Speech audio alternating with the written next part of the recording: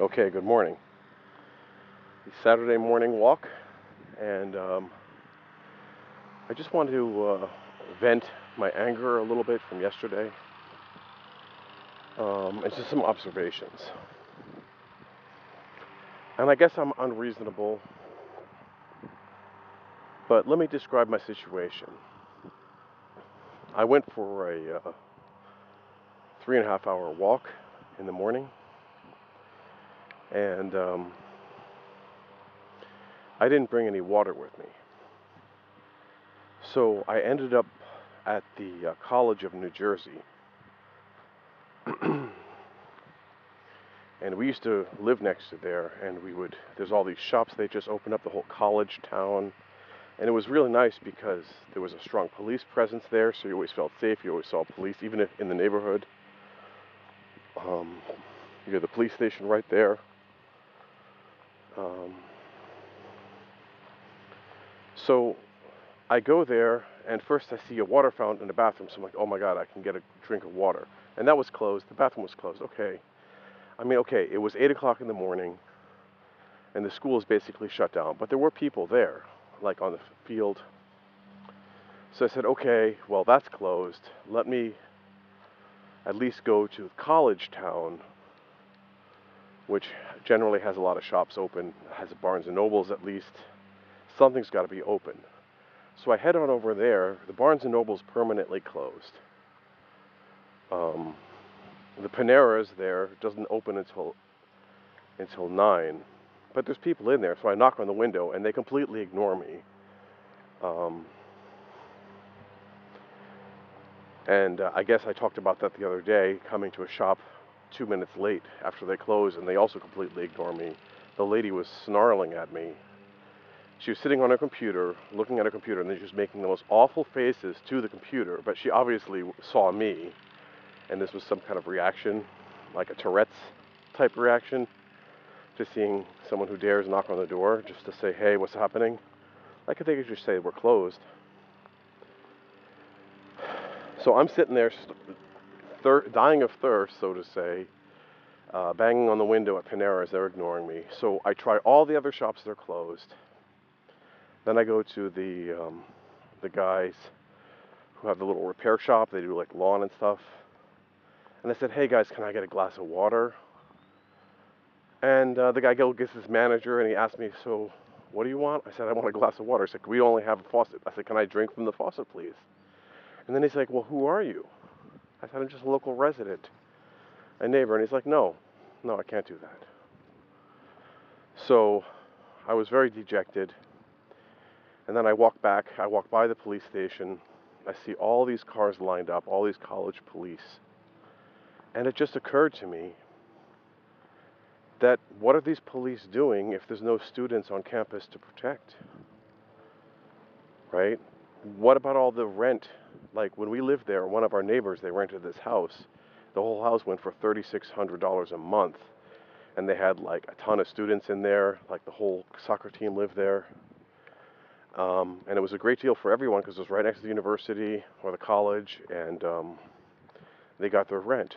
So what's going to happen to all these colleges where they have a brand new college town built? They have all these shops that are closed. The Barnes and Nobles was closed. All the shops were closed in the morning. Like there was nobody there to sell us a coffee. Like how can you run a place that you can't get a coffee before 9 o'clock in the morning? What is that? Dunkin' Donuts has a line of cars at 8 o'clock just wrapped around the building. And McDonald's, they won't even let you drive in. They won't let you walk in. You have to drive in with a car. And they're very rude to you if you want to actually walk up to their window and you're not in a car. But Dunkin' Donuts, they're cool. They're very nice, and they will let you walk up to the window.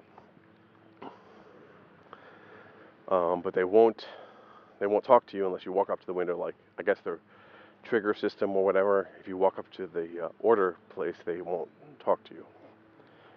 But a long story short, I finally had to walk another 10 minutes down to some shop where I could get some water. And I was just thinking about the whole situation here in the area where the water faucets are all closed. And this brings me to another topic. We went to the state park upstate New York. We were at the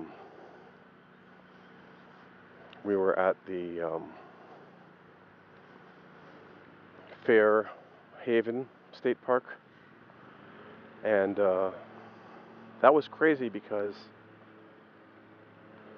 half of the water fountains were closed due to COVID. The other half were open. So they just randomly shut some off and randomly shut some on. And the other thing that made me angry was they had these huge sections of the park. They were only for the people who rented cabins, like only for cabin rentals only. And they only had like a little exclusive, they had a little exclusive area with a playground there, and they had their own bathrooms, and everything was so beautiful. But if you were just a normal visitor to the park, you weren't allowed to use that playground because it's like a sectioned off town.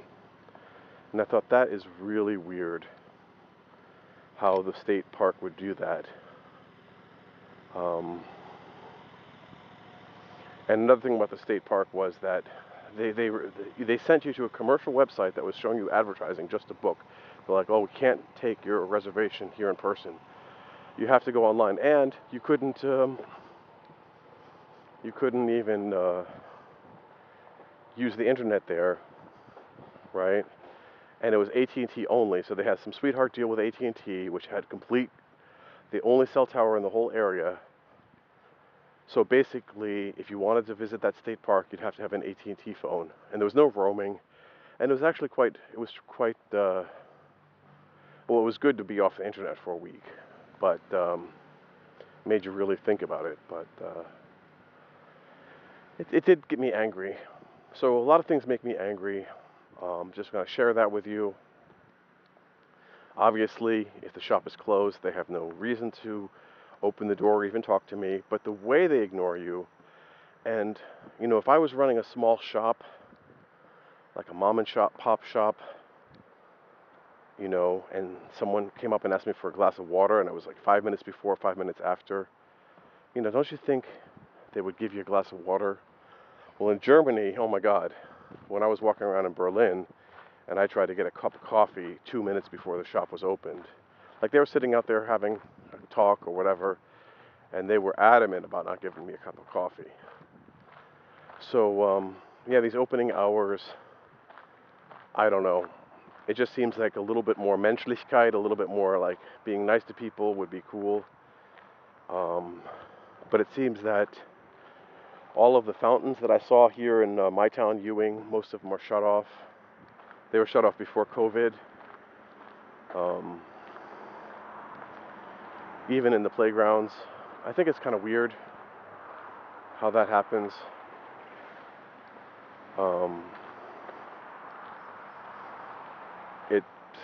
It's quite sad, actually. So, yeah, this is a little down note, but they say you shouldn't end your podcast on a down note, so let me tell you something nice. I was listening to Gary Knoll's show this morning, and he was saying that petting your dog will release oxytocin, make you feel good, and it's good for your health. So go cuddle with a warm cat, go pet your dog, be nice to someone, share some oxytocin, but stay away from the oxycodone, all right? Okay, guys. Well, that was my little rant for the day. I hope you enjoyed it. Bye.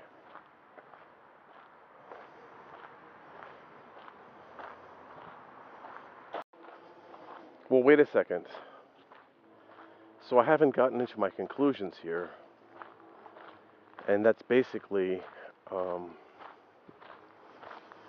if things continue the way they are, and kids aren't going back to the college town, I mean, that's a multi-million-dollar loss.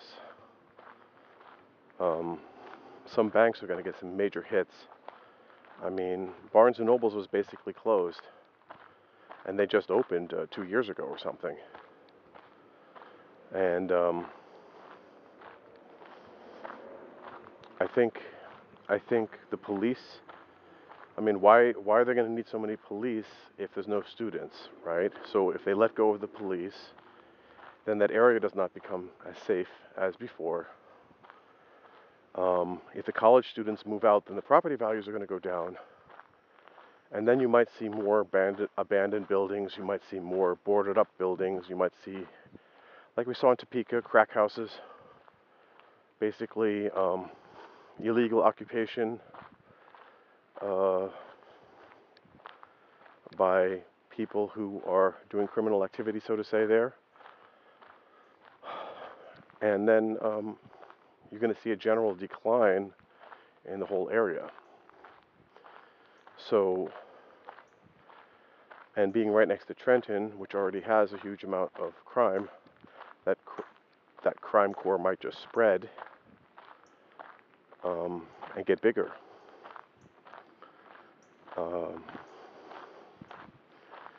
So I think that there is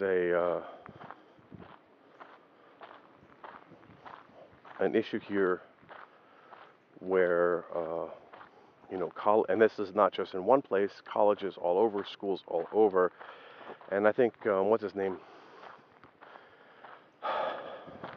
the Survival Podcast, Jack Spirko talked about this quite well, about the whole chain effect where people are moving away. And then again, why would you have to pay such high taxes to live in a place with good schools if they're going to be online anyway?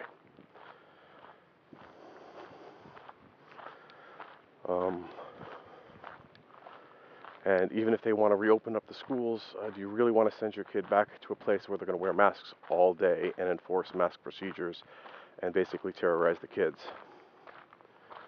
Like, is that what you really want to do to your kid? Or continue virtual school, which worked out pretty good for my kid.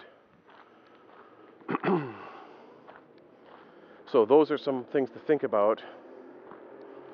And I hope you think about them too. And check out Jack Spirko in the Survival Podcast. All right.